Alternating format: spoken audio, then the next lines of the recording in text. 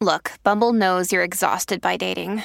All the must not take yourself too seriously and 6'1" since that matters. And what do I even say other than hey? Well, that's why they're introducing an all-new Bumble with exciting features to make compatibility easier, starting the chat better, and dating safer. They've changed, so you don't have to. Download the new Bumble now. When you need mealtime inspiration, it's worth shopping Kroger, where you'll find over 30,000 mouth-watering choices that excite your inner foodie. And no matter what tasty choice you make, you'll enjoy our everyday low prices, plus extra ways to save, like digital coupons worth over $600 each week. You can also save up to $1 off per gallon at the pump with fuel points. More savings and more inspiring flavors make shopping Kroger worth it every time. Kroger, fresh for everyone. Fuel restrictions apply. This episode is brought to you by Reese's Peanut Butter Cups. In breaking news, leading scientists worldwide are conducting experiments to determine if Reese's Peanut Butter Cups are the perfect combination of peanut butter and chocolate. However, it appears the study was inconclusive, as the scientists couldn't help but eat all the Reese's. Because when you want something sweet, you can't do better than Reese's. Find Reese's now at a store near you. Welcome to the New Books Network. Welcome to New Books in Japanese Studies, a podcast channel on the New Books Network. I am one of your co-hosts, Shatrunjay Maul. Today I'm speaking with Dr. Megha Wadhwa about her new book, Indian Migrants in Tokyo, a study of socio-cultural, religious, and working worlds, which was published by Routledge in 2021. Dr. Wadhwa is a research associate at the Institute of Japanese Studies at the Free University of Berlin and a visiting fellow at the Institute of Comparative Culture at Sophia University in Tokyo. So welcome to the podcast, Megha. Our first question is always biographical, so I'd like to ask you about your background. Where did you grow up? And how did you become interested in Japan and this research topic about Indian migrants living in Japan? Thank you so much for having me. So let me just tell you a little bit about myself. So I grew up in Delhi, and my first introduction to Japan was through my grandmother. And she had been on a world tour. And when I asked her about a favorite country, she mentioned Japan to be top on the list. So that's how I decided to learn the language. I had no plans to move to Japan in the time when I was learning the language. And then I also started working for a company. So I was working for a Japanese company for a couple of years. And so in 2007, I think a little before 2000, end of 2006, I was considering going to Australia for further studies. But my Japanese professor in India, Professor Ashok Chawla, currently he's the advisor for Japan in the Prime Minister's office. So he advised me that I should go to Japan for further studies. So it was my first trip abroad, and he believed that, Japan would be a safer country for me. And because I already have been involved in the language and also working for a Japanese company, it made more sense to move to Japan. And then while I was learning the language, I did many part-time jobs in convenience stores, NTT calling cards, and a few more. And then I switched to teaching English. And then I got off, and then I got into full-time teaching after I finished my Japanese language. And during the time I was teaching, I often felt that, the knowledge of India amongst the Japanese students was very limited. And also I was feeling stagnant in my career. And so I was enjoying teaching, but I wasn't sure if I wanted to limit myself to teaching English for the rest of my life. So I decided to go back to school. And then I got in touch with Professor Villiers, Professor Cyril Villiers. He's originally from India, but he also is a long-term Indian resident in Japan. And he's a professor at Sophia University. So I did my master's, and he was my mentor in the time. And during my master's, I was also, so my master's was actually on a different topic. It was focusing about the life of Indian women after marriage in India. And during my master's, I was attending other seminars. And one of the seminars was of Professor Takefumi Terada. And his work on Filipino community within the Roman Catholic Church in Japan inspired me to research on Indian community in the country. So, like, he used to talk about the problems the Filipinos face as migrants in Japan. And then I just used to wonder.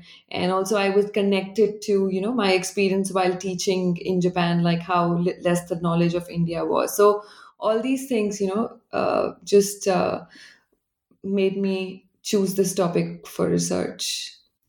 Thank you so much for sharing that, Megha. I mean, that's a very unique story of how your grandmother's trip sort of inspired you to study Japanese, and then your journey towards becoming a researcher. So thank you for sharing that. I'd now like to move to talking about your new book, Indian Migrants in Tokyo. So it sort of comes across as simultaneously personal and academic. So how did you come to write this book, and what are the main questions that you attempt to answer through this book? And how did your background as an Indian living in Japan influence your research and writing? So, like I also mentioned in the book, that I was first I should answer how did I decide to write the book. So, like, I had it in my mind right from the very beginning, when I was already, interviewing people and everybody, and I was coming across so many amazing stories of people. So, from the very beginning, I did have this in my mind that I will turn my dissertation into book. And both my Professor Vilyat and Professor Takefumi Terada, were very encouraging of me to, turn my dissertation into a book. So I had that idea in my mind from the very beginning.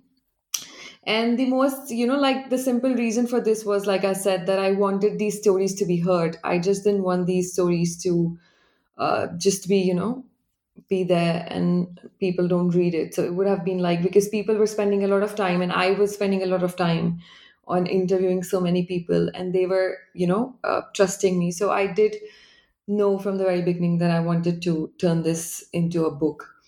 And then coming back to how did I come to write it. So like I also mentioned in my book, that I was involved in the community events from very beginning of my time in the country.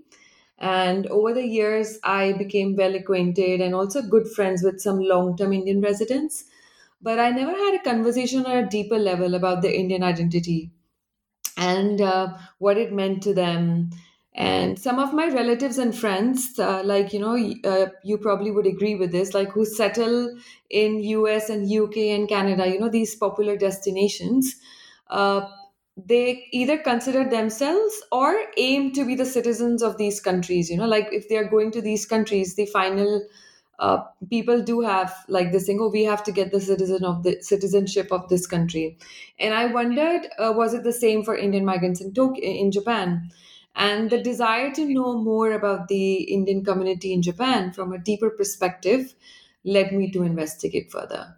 So, like I've written in the book, that the idea of home is not just a place where we are born, but a place where we keep recreating home as a space for recollecting the memories and experiences that we treasure. So it is the home away from home that keeps us going by giving us an opportunity to, just bring those memories together that we have left behind. So this book is basically a reflection of creation of that home by the members of the Indian community in Japan.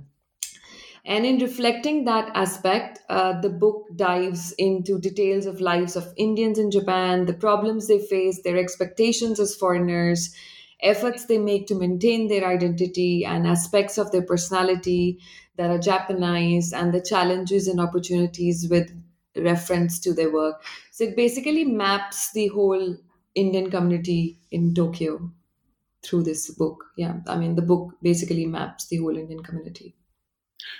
Thank you for sharing that. I mean, I think that theme that you mentioned about like trying to recreate home, like in a foreign destination, I think you sort of write it very well in the book, and I really enjoyed that. And it's a theme that can come back to later in the interview. I forgot to answer one more thing. A question about my background as an Indian. How did it help me? Oh, yes. Yeah. So my background. And me being the member of the community, of course, it helped me connect with the people because I could understand them, as I am also an Indian migrant, was an Indian migrant in Tokyo. So that could, like I could build that connect, and it also helped me in a way with a fact check, because sometimes when people are telling their stories, there is always this fear that if there is an exaggeration or that kind of thing. So because of course you always check with the already existing data and everything, but because I had already been in the country for a very long time when I started this research, and I've already experienced or been connected to the community, so it did help me connect with people and to understand their stories accurately. And but the challenge for me was to maintain a line between me as a researcher and me as a community member. And But I think I did well in maintaining that, and I still do, because I still am working on that subject from a different perspective. And but for that, I think I would also like to give credit to my mentors for that, for helping me understand how I can maintain that distance but also be a member of the community. Thank you. I think you were very uniquely placed to do this research. So I'm very happy that you did it. And of course, like, it's something I think that all researchers who do like ethnographic or anthropological work, that they sort of have to sort of navigate sort of their own, their own personal background, while also making sure that they still are researchers. I mean, I think, Yeah. so I'm very happy that you got the support from your advisors to be able to do that. So, I mean, actually, that's a very good point to talk about another question that I had, which was, what was it like to research for this book? What was your research methodology, and what was your experience researching for this book? Okay, so like I mentioned, that because I was a part of the community, so I first started my interviews with the people that I knew, and then through their help, I started connecting to more people, and then the number kept on increasing from there.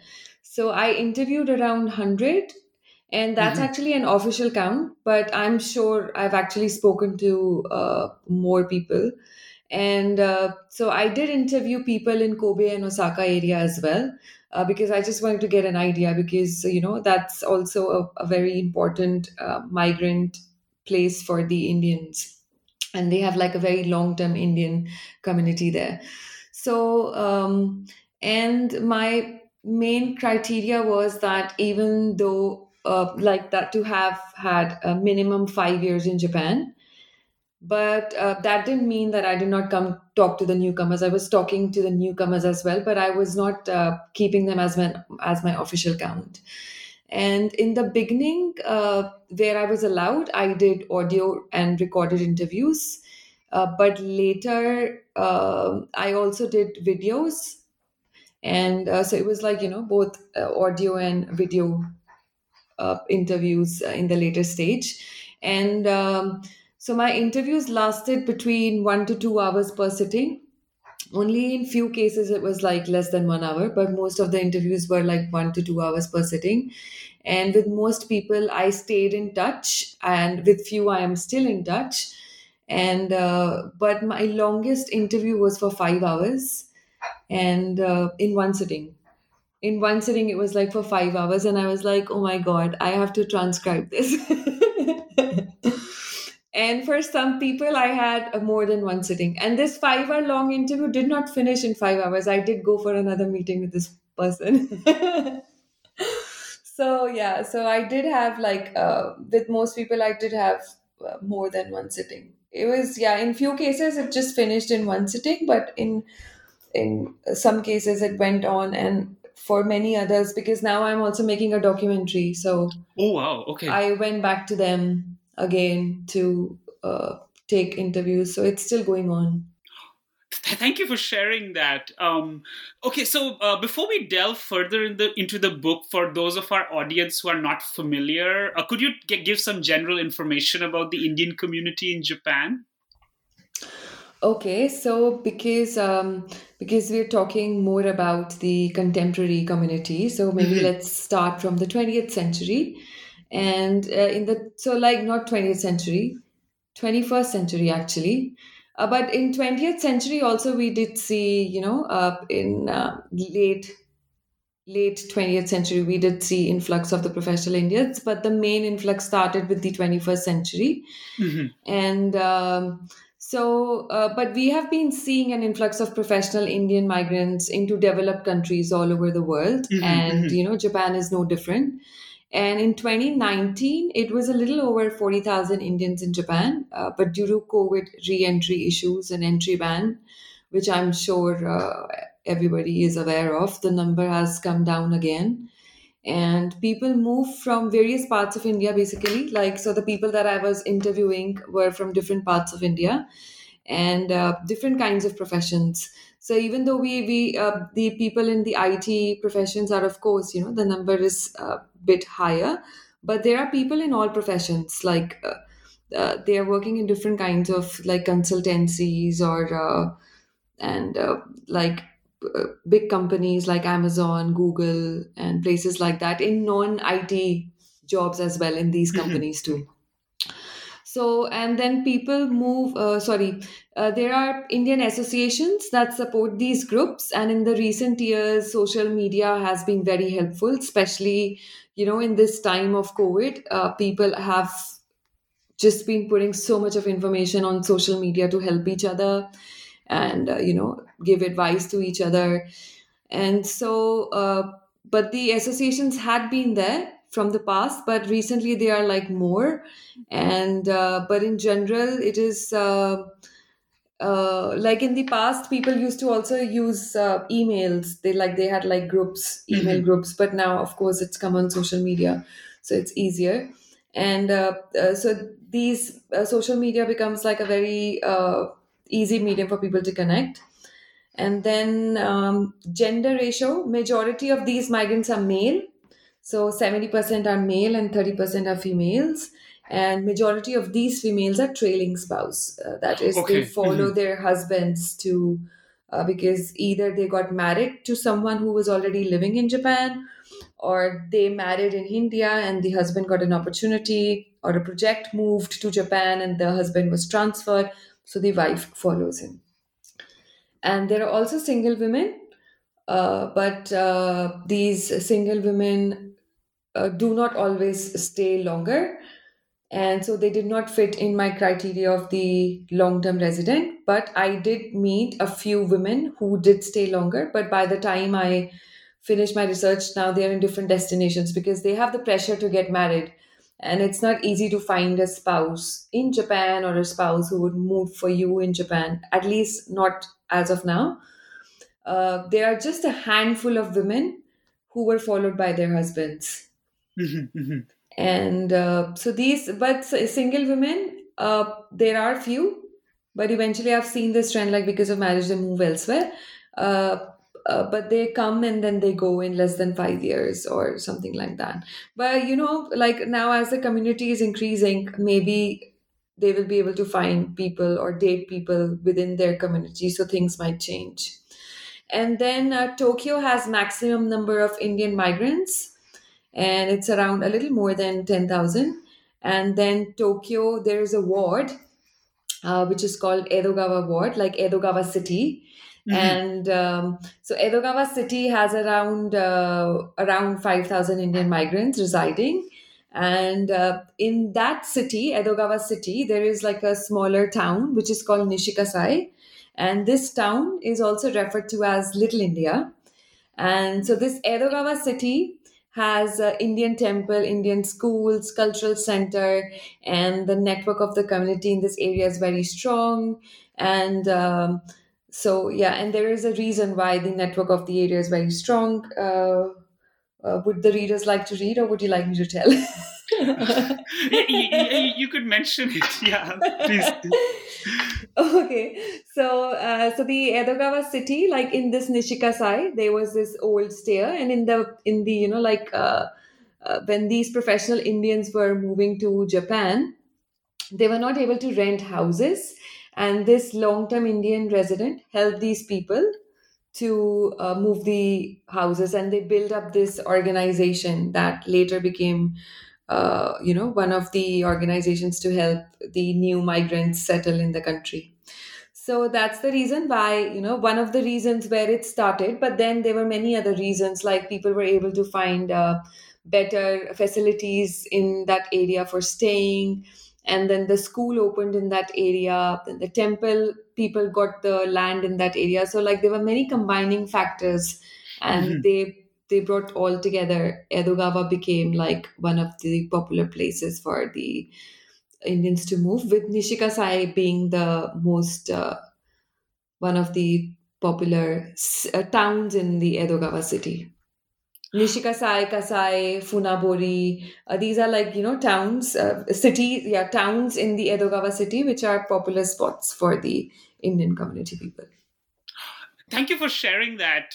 So, it sounds like the Indian community or in Japan is sort of a product of like the general migration of Indians abroad, like outside India to different places. So you can sort of place them within those flows, and there's a floating population, that there are people who lived in Japan for a while and then they might move elsewhere, or people who lived elsewhere who move to Japan. And as you mentioned, like it's really interesting to hear about the concentration of Indians in the Nishikasai area. Yeah, I have seen like usually when people are single, they are not considered. They don't. They just live any place they want to in Tokyo. But when they get married, and especially when they have kids, they want to move closer to the community. So that's where Edogawa city or Nishikasai, Funabori, all these towns come into mind, and people start looking in these areas. So you see a lot of Indian families living in these areas. I see. Yeah. So I guess now we can move to sort of going through some the introduction and chapters of the book. So in the introduction, you provide an outline of modern India-Japan connections and note an increase, as we were just speaking about, the number of Indians living in Japan. So of course, there's been an exception to that trend, like in the period of the financial crisis and the nuclear meltdown, and in 2011, like earthquake, tsunami, and nuclear meltdown. And then, of course, right now, again with COVID. But in general, like in the last 30 years, there's been an increase in the number of Indians in Japan. So what are the factors you think, or what are the changes that have taken place in India, Japan, and the world leading to this increase in the number of Indians in Japan? Okay, so like if we go back in history, like a little over 100 years, we see like, in India, migrating to another place, like it had a very negative notion, and it was mostly under compulsion, and that, like people would think, and the main factor in that time was economic reason. But today, people also want to go out, like, just to have an experience, expand their horizons. People take pride in migrating. And also, like when a non-resident Indian today, when they go back, they get like so much of importance. So this idea of migration has in itself changed in India, or for Indians, So, but another perspective is like India is producing many IT freshers, and also like other professions, and there is a lot of demand for them abroad. And if people find better opportunities, and if their circumstances allow, they take up those opportunities and they move to other countries. And some people are actually consciously also looking, like I mentioned, because they want to experience. And there is this very interesting notion people have about the non-resident Indians or people living abroad, which is very fascinating. And there are people, just because they get fascinated with this idea, they like to go and look for opportunities abroad. So that mindset has changed over the years. And then in the past years, immigration policies have also changed for the historical popular countries. And at the same, but on the parallel to that, we see like a lot of Modi-Abe friendship hype that we see in the Indian media. And that has brought Japan into notice of people, and people from India do consider now, like in my time and even the time before me, Japan was like, it was used to be like, who goes to Japan? why did you learn Japanese language, but now there is a lot of awareness and more people know, and they want to, maybe in Pune it's a different scene because they have like Japanese language schools. In Delhi also they had, but they did not have as many as they have now. And also like schools have started Japanese language schools. So like the atmosphere is such a thing has been created that Japan is also becoming like a dream country for some people. And but just to add on, at the moment due to COVID restrictions, it is taking a turn. But I don't know, like if I can say that it has left a scar at the moment, and I am not sure that if this is going to be a long term or only temporary, because what I saw during the 2011, that whole thing was very temporary. From 2012, people started increasing. So I do think people will forget and move on, but there will be people who would have suffered a lot because of this whole situation. For them, maybe the scar would be deep and they might not, or they might change their path. Some people have already changed their path. So sorry, I'm taking the, it's going in a different direction. But the answer is going slight bit in a different direction. But because of the COVID, it's like a mixed thing. So, but I think again that a trend for moving to Japan will come back. I do think, at least for those who haven't experienced whatever is happening at the moment, or those people who are not waiting or are not scarred. So yeah. Thank you for sharing that. So it remains to be seen whether the current COVID restrictions will be as temporary as what happened during the financial crisis or during the 2011 crisis, or whether the trend will continue. But as you seem to suggest that probably for those who don't suffer currently, like they might sort of decide, more Indians might decide to move to Japan in larger numbers. I think if people have choices, then probably they will change their path. But if they don't, it's just a question of, will they go with the same feeling or will the feelings change? And then eventually people heal, and the scar might just heal and people might forget, or not forget, but maybe forgive. So let's see how it turns out. So in the introduction and also in chapter 2, you make this very interesting point that Indians living in Japan, like they identify as Indian more than their specific linguistic group or religious group or ethnic group or caste or whatever. So could you tell us a little more about this? So, because, so like it's a well-known fact that, there is a great diversity among members of Indian community abroad. And when I was doing this research, there was this question like, how do you define Indian? And because they're like, they're so diverse. And then during my research, I figured out like with not so many Indians living in Japan, they attach importance to their country of origin and considering it a base of their Indian identity. But yet at the same time, they are also seeing laying stress on their religion, region, language, food, and variety of other elements related to identity depending on situation and occasion.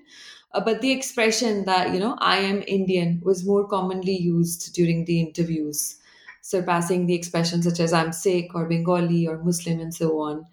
And then they were like, people when I was interviewing, and they were like, when we first moved to Japan, there were so less Indians that our focus was, if we see an Indian people, oh, this is an Indian people, we're so happy to meet this person. And then when we settle down and our circle is increasing, and then we will look into, where is the Sikh community, where is the Bengali community, where is the Muslim community. Eventually, to celebrate their own particular festivals, they obviously follow their own religion, region, and language, especially for their kids. But overall, because the number of Indian is less, the Indian identity factor becomes very important, because even in the festivals, like if you just limit it to your group of people, then sometimes they cannot cover the cost. So for that as well, they try to be very inclusive of all the other community members. But I feel like, as the number increases, then maybe, uh, they will lay more stress on their individual identities, but that will take very long. Mhm, It's not mhm, like it's happening anytime soon. I mhm, mean, they mhm, can't reach the number of Indians in America anytime soon. mhm, mhm. So, yeah, basically, yeah. So the number plays a role in that. Another day is here, and you're ready for it. What to wear? Check. Breakfast, lunch, and dinner? Check. Planning for what's next and how to save for it? That's where Bank of America can help. For your financial to-dos, Bank of America has experts ready to help get you closer to your goals. Get started at one of our local financial centers or 24/7 in our mobile banking app. Find a location near you at bankofamerica.com/talktous. What would you like the power to do? Mobile banking requires downloading the app and is only available for select devices. Message and data rates may apply. Bank of America N.A., member FDIC. Hey, it's Ryan Reynolds, and I'm here with Keith, co-star of my upcoming film, If, only in theaters May 17th. Do you want to tell people the big news? All right, I'll do it. Sign up now and you'll get unlimited for $15 a month and 6 months of Paramount Plus Essential Plan on us. MintMobile.com/switch. Upfront payment of $45 equivalent to $15 per month. Unlimited over 40 gigabytes per month. Face lower speeds. Videos at 480p. Active Mint customers by 531.24 get 6 months of Paramount Plus Essential Plan. Auto renews after 6 months. Offer ends May 31st, 2024. Separate Paramount Plus registration required. Terms and conditions apply if rated PG.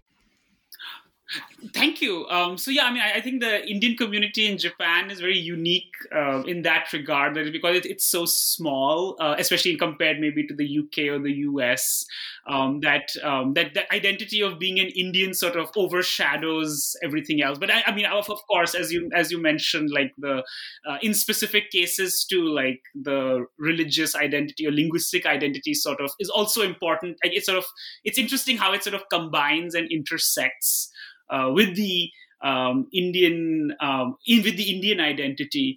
You also, I mean, I think this is a topic that we've already discussed a little bit about the backgrounds of Indians. So what categories do you use to classify the Indian community, and what careers and professions do most of them follow? So as you mentioned that some of them are in like working in companies or like, in the private sector, in the corporate sector, but are there Indians from other backgrounds who live in Japan too? Yeah, okay. So like I mentioned before, like my main criteria was the number of years in Japan. I was focusing on long stayers. But of course I was like the main focus was on long stayers. And those who have been in Japan for more than 5 years. So two main categories were men single and married working as professionals in international or Japanese companies, and those who own their own business or are employed in an Indian concern. And the second category was that of Indian women, and these also included both married and single women. So married women both working and housewives, and single women, of course, working women. And then majority of my respondents were couples with or without kids. And I think it is fair to say, because that these are, the families that play important role in forming the Indian community structure, because it is for these families, especially the next generation, that efforts were made to create this whole home away from home. So yeah, these couples, and they form the main respondent list, with or without kids, of course. Yeah. Oh, sorry. And so you asked me. So I thought I just covered everything. The second part was about the what careers and professions they follow, right? Yeah. So the careers and professions, like they work in all different kinds of companies, like I mentioned, like professionals in international and Japanese companies. And even before, like I mentioned, they're not just only IT people, they are different kinds. The category that I did not cover was the Indian cooks. And I did not talk about the Indian cooks because I did start interviewing them at the early stage of my research. But then I realized that these, even though are part of the Indian community, are not technically part of the Indian community, because they participate in the events only as cooks, and their jobs are so busy. They work like from morning till night, and they don't have like they don't socialize outside their cook colleagues, So that's why I did not mix them with that. But then later in 2017, I started a separate research on Indian cooks in Japan, about which I've written an article as well. So So yeah, but that's the only one of the main things that I excluded in this book because I wanted to give them like a separate attention.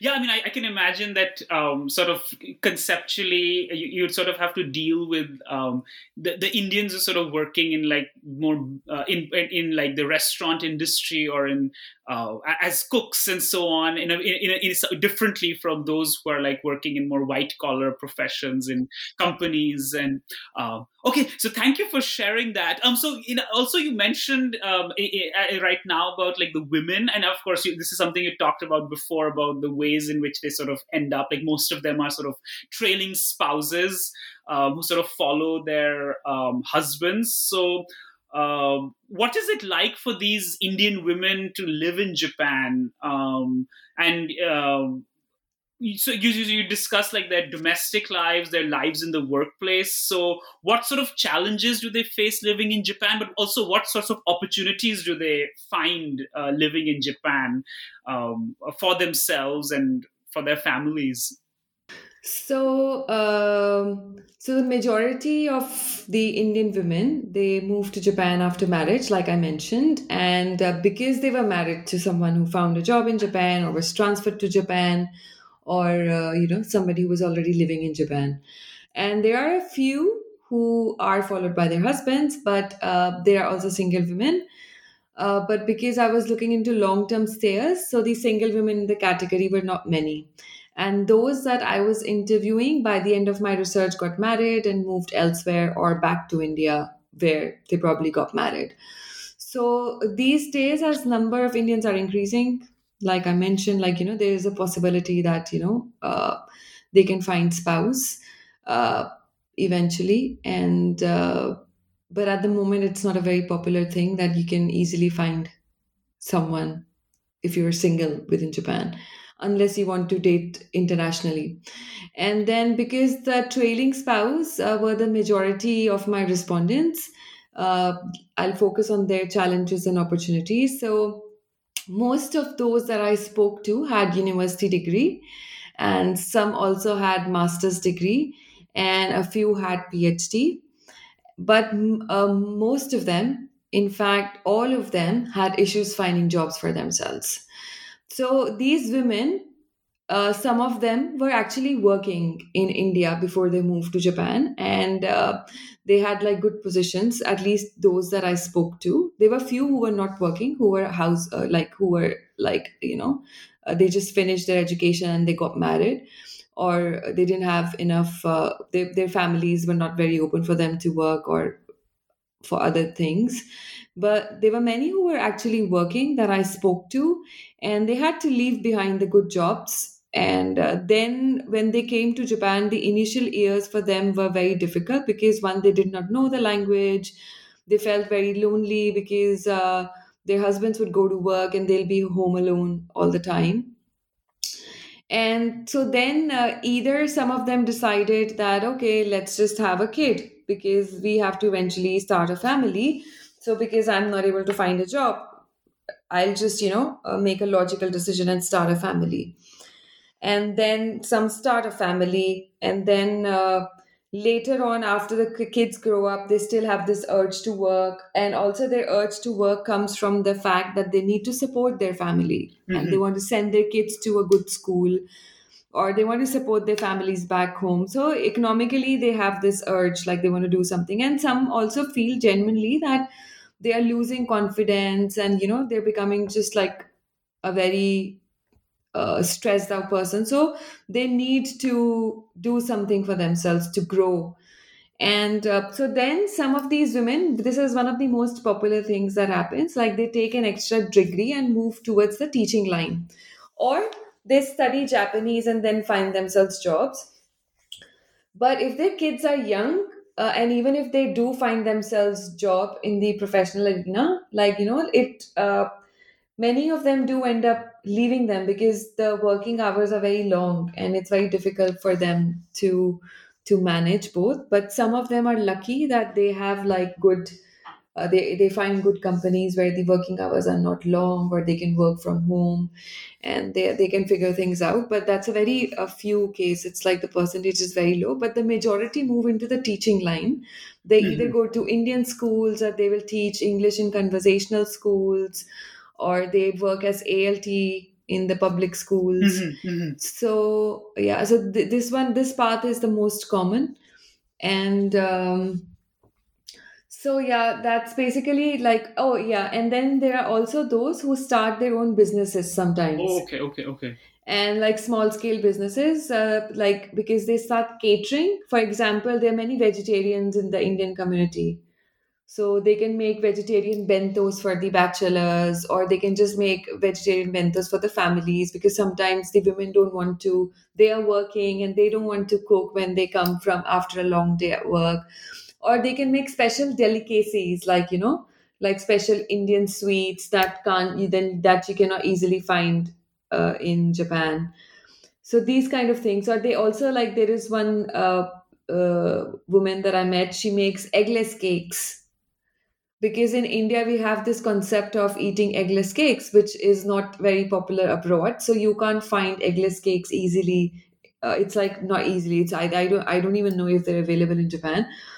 So this woman, she makes eggless cakes for these Indian community people, especially the Jain community, those who don't eat eggs. So they find their niche in some way or the other. And but then they have to go through a lot of challenges, and also they have to go through the challenge of convincing themselves that even though they come from a different skill or qualification, but moving to Japan changes it for them. They have to find their own niche. So yeah, that's a bit bigger challenge. But I felt like they do find their way out eventually, and then they are fine. Thank you for sharing that. So it sounds like amongst the Indian women, like even though they might sort of not necessarily choose to come to Japan, but when they do come to Japan, even if they have some challenges, they're very enterprising, and they're able to find various ways to sort of have their own careers, or sort of live like a meaningful and fulfilled life in Japan. So that's really fascinating to hear. So thank you for sharing that. So I'd like to move on to talking about something else you talk about in the book, which is about the role of religion. It's also in the title of your book. So you make an intriguing point that Indian migrants in Japan attempt to simultaneously integrate into Japanese society, even as they maintain a separate identity as Indians.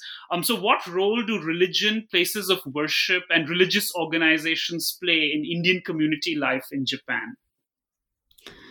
So I think preserving their cultural traditions and passing them to the next generation becomes like one of the most vital tasks for the migrants. And for the sake of which they often become more religious than they probably were in the environment where religion defined everyday lifestyle. Like in India, especially, everyday lifestyle connects you to religion in some way or the other. But when you move abroad, that is not how it is. So they want to transfer those values to their own kids, so that makes them, sometimes they become a little more religious than they originally were.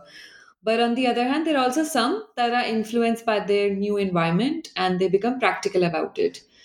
But like the book explains that how the Indian migrants have made efforts to create temple, Hindu temple, Sikh Gurdwara, Jain temple, and it reflects that even after migration, the religion played a critical role in forming not just a place of worship, but also, more importantly, like a place where they can connect with other community members, where they can let their children connect with the members of the other with the kids of the other members, or they have like active classes to teach kids the language or read Vedic books with them, or like for the Sikh people, they read they teach them Gurumukhi, and they read the holy book of the Sikh people. And then they also have it's the same for the Muslims and Christians and Jain people. And but at the same time, like they develop and maintain their respective identities in their best possible ways. But one of the most beautiful discoveries that I made in this process of visiting these temples and doing my ethnographic work there was that this also plays a very important role in connecting the host and the migrants, that is, the Japanese and the Indians. So, what was fascinating for me was that religion is not a big thing amongst the Japanese people, but it's this, religion in a way that is connecting the two people. But that, like, just like I said, like for the Indian people also, this is a religious place, but it's just like one of the places where they want to connect with the community member. And in doing so, they have also created a place for themselves to connect with the host people also, because they also get very fascinated by the Indian festivals and then they take part. Some Japanese people also help them organizing the festivals. So that's one of the most beautiful things that I saw, that how it connects the two communities. Thank you for sharing that. I mean, yeah, even in my experience in Japan, like even if the average Japanese person is not very religious in the traditional sense, but they sort of still have like some sort of interest in, in spirituality, in visiting Buddhist temples and Shinto shrines. And that, like the festivals like Diwali and Holi become opportunities for Indians and Japanese to interact with each other and for Japanese to learn about Indian culture. Yeah. And also these places have like good, delicious food. So that is also an attraction. Oh, yes, absolutely. Absolutely. And I mean, I've also heard of like Indians who participate in like, the Japanese festival.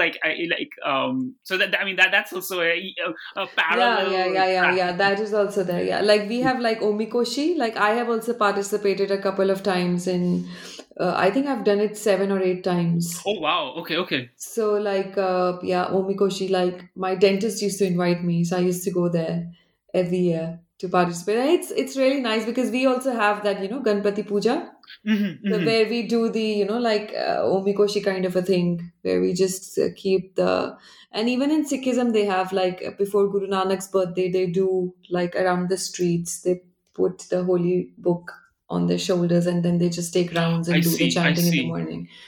So yeah, so that's there's like both of them, they take part. And even like including myself, many Indian people who actually don't live closer to the temple or did not, because the temples came later, So then when they were, who had moved to Japan before the temples actually came, or the temples were actually made, they used to find peace visiting these shrines and, Buddhist temples in Japan.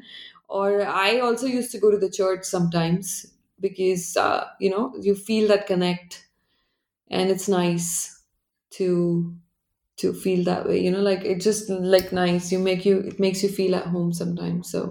So yeah, so the Indian people do go to, and everybody, I think the Japanese temples, the architect wise also, they're like so beautiful. The architecture is so beautiful, so people anyways would love to visit them. Same is for the Indian temples.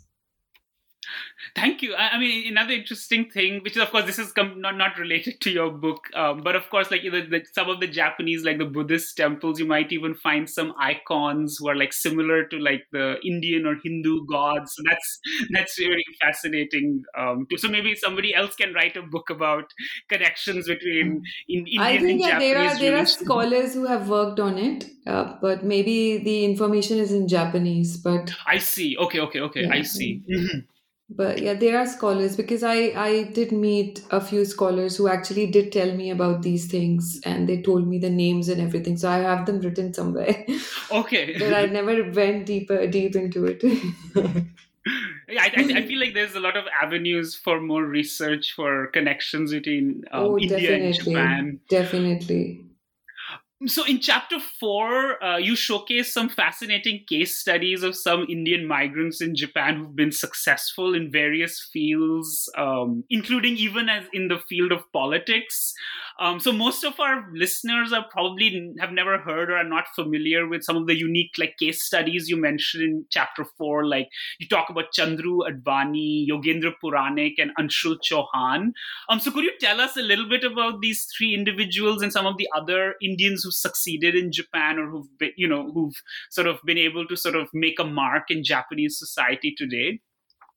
I think each individual has made their mark in whatever way they can.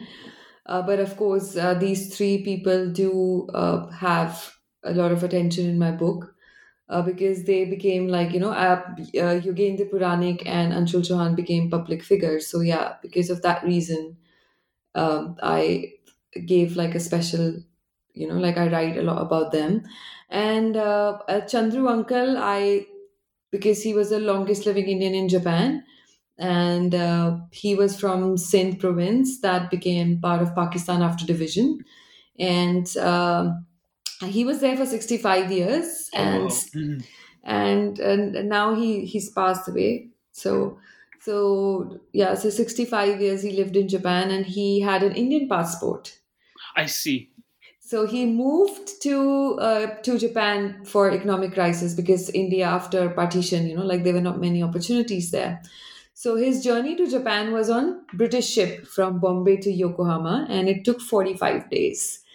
So he moved in 1953, and he worked for a trading company with an Indian owner. And long story short, that he started his own company after a few years. I think 1959, he started his own company.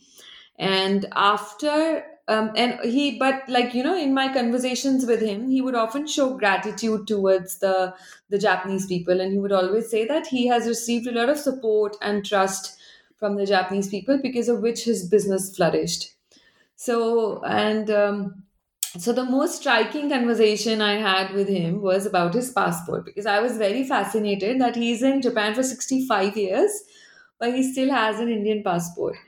So then I asked him, uncle, don't you want to change your passport? And he jokingly used to say that, God has sent me with Indian passport, and if I change it, he will get confused when I go up. So I used to find it very funny. But he loved Japan very much. But he said he also loves India, even though he wasn't in his later age. When he got old, he didn't get a chance to visit India so often. But he had this thing about India a lot. He used to send me a lot of news articles, both on Japan and India separately, and about India, Japan. And then his knowledge about India, Japan was really rich. He was amazing. One of my best respondents, I would say, because there was so much to learn from him because of all these years that he had spent in Japan. And then we have Mr. Yogendra Puranik. I also refer to him as Yogi-san. And so he was the first person of Asian origin who was elected as the city councillor in Edogawa ward. And he visited Japan in 1997, and initially a few times on scholarship in the beginning in 1997, 1998. And then he found himself a job in 2001. And so he has worked for various big companies, and his last job before he got into politics was with Rakuten as vice president. And he narrates his journey of becoming a city councillor, which mainly was a result from his strong desire to create a bridge between the local and the foreign community. I see. And so, he was working since 2005 because he was a single parent and he was looking after his son. And in that time, he also was living away from the Edogawa area. But then, because he was a single parent, he wanted to live closer to the Indian community. And then he got actively involved as a volunteer for the Indian community and also in general foreign community. So because his Japanese was really good, he would help bridge the communication gap between the foreigners and the Japanese community. So I think it was during that time he could also see the struggles of the foreigners. And so I believe that was the inspirations that would have become stronger over the years. And then he decided to get into politics and be the part of the system, create more awareness on both the sides. So in the book, I write a lot more about his journey of bringing up his kids and the challenges he faced in making choices of the schools and everything. So like that is something that many Indian parents can resonate. And it's also good for people who are actually planning to move to Japan to know these things in advance, that these are the things. And now many people have experience, so people can learn from their experiences and do things accordingly. And then lastly, Anshul Chauhan, he moved to Japan in 2011. And he moved here to work as an animator. So he had worked in India for around 5 years. I'm just telling like a very briefly about their stories, but if you read their stories in detail, they're like very interesting. Their struggles and how they became actually who they are.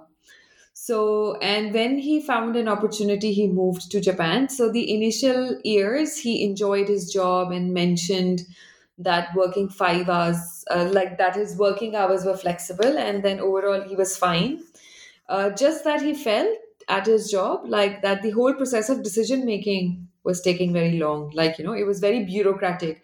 For example, in India, we have like, this jugaad kind of thing, and decision making and issues at work or in assignments are comparatively fast and people discuss with each other. But he was like, in his case, like if there is an issue, they will tell it to the manager will go and have a meeting separately, and then they will come back.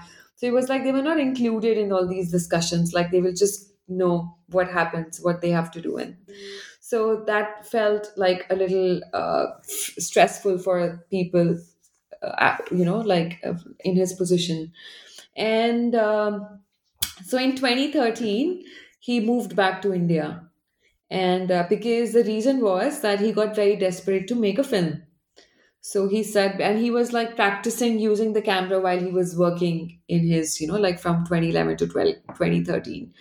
He was like, okay, I have money, let me buy a camera and I'll practice. And he was making like some short films and things like that. So when he got really desperate, he was like, he's going to go back to Baroda and he's going to make a film. But things didn't work out. And then he came back to Japan. And then he was very depressed because actually he did make a movie, but like the topic was such that the police, took all his videos and they just broke it away. So stuff happened. So then he wasn't able to finish the movie. So he went back to Japan. And then 2016, I think he just again held his camera and he was like, but then eventually he did finish his first movie and it released in 2020. And now he's making his third movie. His second movie is brilliant. I'm not promoting his work or anything, but his movie is actually brilliant. And if the listeners do get a chance, I highly recommend watching his second movie, Kontora.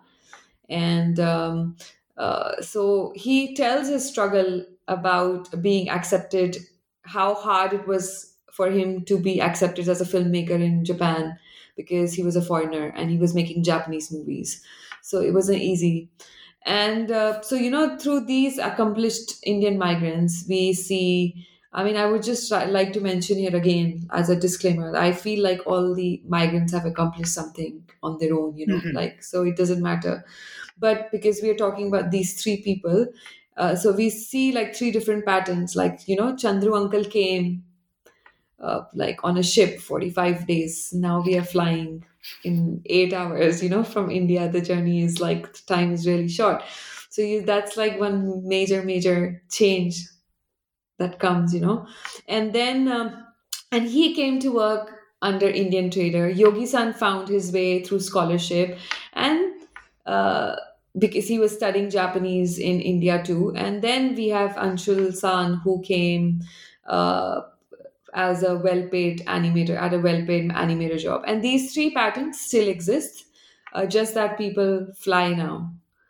So, and then Yogi-san is naturalized and holds a Japanese passport. Anshul-san is not inclined at the moment, and but he's married to a Japanese.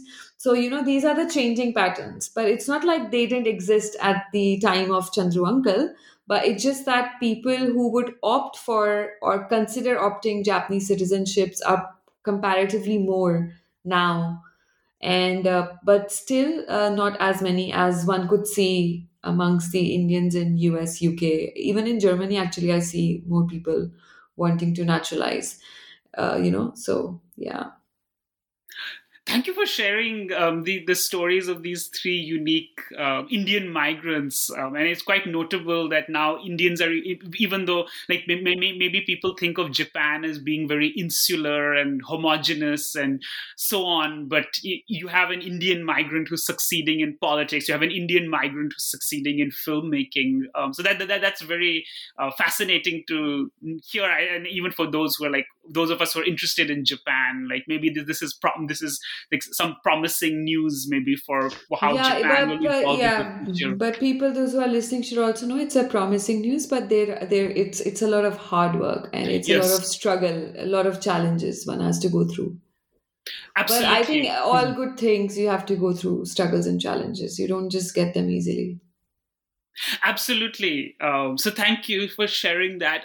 So I'd like to move towards sort of talking about the end of the book. In the end of the book, you perceptively note that India-Japan relations are a paradox. On the one hand, there is no history or feeling of conflict between the two countries, but the relations have not been anything more than lukewarm. So how do you see India-Japan relations evolving in the future? Okay, I hope I can be politically correct and answer this question. So I think, so politically, the relationship between the two countries seems to be going fine at the moment. And also on the surface, I don't see like there are any issues, or the world is looking at India, at the moment. And there is no way it can be ignored at this stage with how India is growing. And so there are groups and associations also in the recent years that are making efforts to bridge the gap and create a lot of awareness. And I think past couple of years, like Indian media has also been giving a lot of positive coverage of to Japan, to the extent that they did not even talk about the grave issues the Indian migrants are facing or faced due to the Japan's re-entry issues or the entry issues now. So in India, the idea of Japan has always been glorified, and due to the good political image, there is more spark being added to this glory by media. And it now seems like to be on the map of people and young professionals who consider moving to Japan.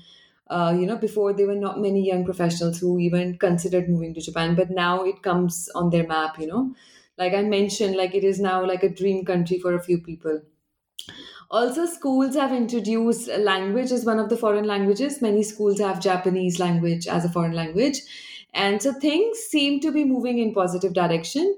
But there is still a lack of awareness. And that is for simple reason that most groups are promoting cultures like performances, arts, poetry, tea ceremony, dances, and so on. But no one is actually talking about the social issues, because when it comes to India, of course, we are all over the news. Anything happens in India, we are all over the news.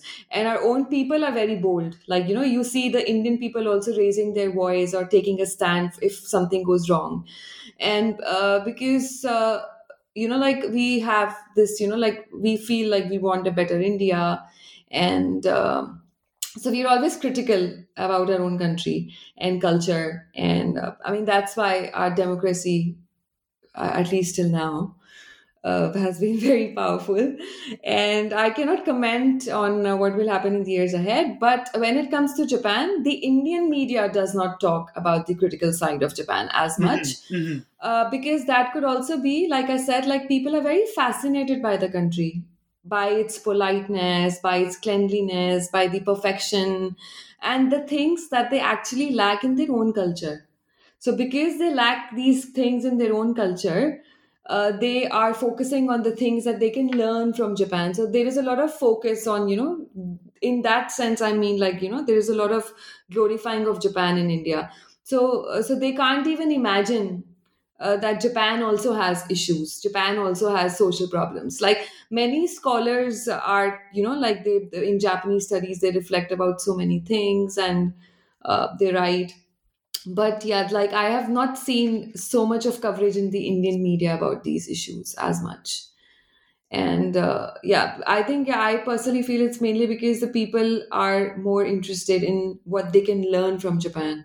So, but that does not create awareness. So, but I do think, like, in a way, the relationship is evolving. It's moving in the right direction, at least from the Indian side. Yes. Mhm.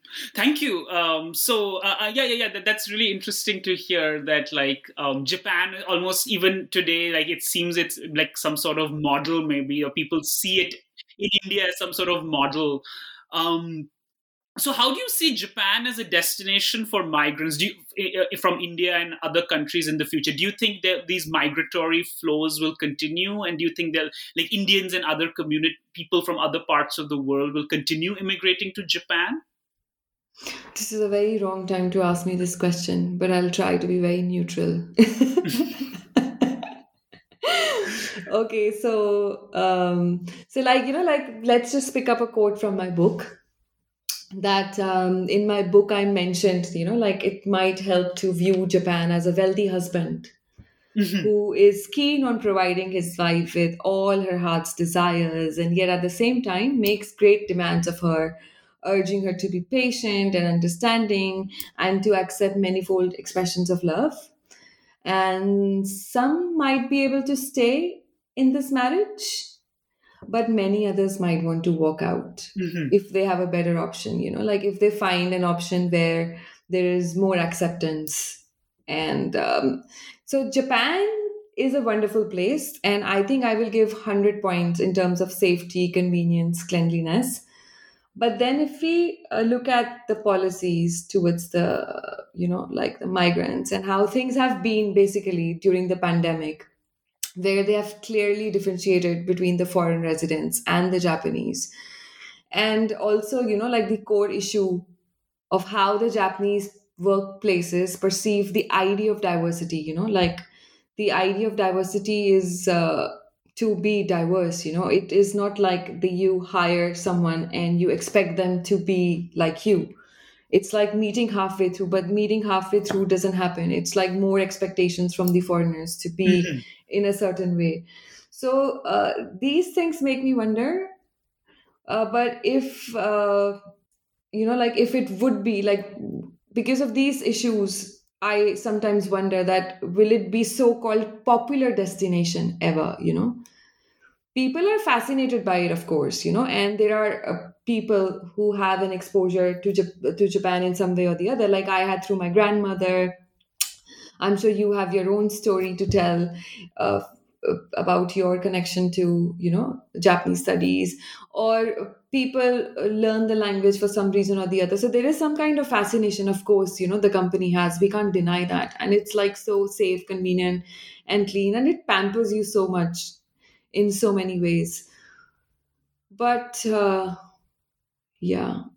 I'm not sure if it will be a popular destination. It could be for some people on their map, but people might want to go and travel there. But I am not sure, like, I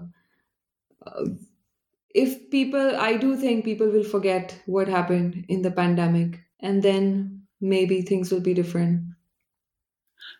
Thank you. Sorry if I didn't want to sound negative. No, that's no problem. Thank you. I think, it's just like it differs from person to person, like how they personally feel. What are their choices? What are their preferences? Do they want safety, convenience, cleanliness, or they want more of inclusion in the society? Like, on an interesting note, like, for example, I speak to many Indian people in the community, and then they look at it exclusion. They look at exclusion from a very positive light as well, because they feel like they can keep the Indian identity for the kids, because what happens in US and UK, it's like they become like, they become Americans or they become British, and then eventually the Indian values become weaker, which the Indian parents in Japan felt was like an advantage in Japan, because they are not included in the society so much. So that keeps their Indian identity strong. So it's a perspective to see how and what people want or what migrants want. And they can choose their destination accordingly. Yeah, it remains to be seen. It will be interesting to see how Japan competes for human resources from different parts of the world, because countries like the US or Canada have longer histories of large communities migrating there. And of course, since Japan is facing a declining population, we'll have to see in the coming years and decades how Japan sort of deals with that, and also with probably being a destination for migrants. So thank you, Megha, for taking so much time out of your busy schedule to talk to me today. So before we conclude, could you tell us what you are working on right now? So yeah, right now I am in Berlin with Free University of Berlin, and I came here for a project, and it's called QAMA-FA, a qualification and skill in migration process of foreign workers in Asia. And it's a 4-year collaborative project, and it looks into aspects of qualifications and skills in process of migration. And so this project is basically a brainchild of 5 women, me and 4 other girls scholars, and we use our regional expertise and academic experiences and mixed method approach to investigate the role of skills in labor migration in major migrant receiving market economies in East Asia or Southeast Asia. So you can check our website. It's www.QUAMAFA.de. So I can briefly also mention what I actually do on this project. And also most important thing is that this is funded by the Federal Ministry of Education and Research in Germany. And it started in March 2021, and we all, joined together from different parts of the world. And so for my particular role, my project would investigate the experience of skilled Indian migrants working in different companies and professions in Japan. And in addition, it examines the hiring process through interviews and agency staff in Japan and India who are involved in supporting the new graduates and Indian professionals as they move to Japan. And I also dive deeper into the structural changes and the stability or instability in migration trends of Indians to Japan, and to what extent their fairy tale image of Japan actually matches the reality, leading to a happy migratory experience, or does it turn out to be close to a nightmare, leaving them questioning the choice of migration destination. So this project, my share, will be conducted, we will all be conducting it for 4 years. But I use the visual ethnographic methods, so involving live history interviewing with Indian migrants, and the agencies and the fieldwork will be conducted in Tokyo and its vicinity, if I am allowed inside the country, and in India, where the region covered will be Delhi, Gurgaon, Chennai, Pune, and Bangalore. Yes, but do check out our website. It's www.QAMAFA.de. And you can also read about my amazing group of scholars who are also doing really nice work on migration. Thank you so much for sharing that. That sounds like a really fascinating and promising project, and we wish you all the best. I look forward to following your work in the future. Thank you so much. Thank you so much, Megha, and I hope you have a good evening. Thank you. Thank you so much for having me. It was lovely talking to you. And yes, take care. Have a nice evening yourself. Thank you.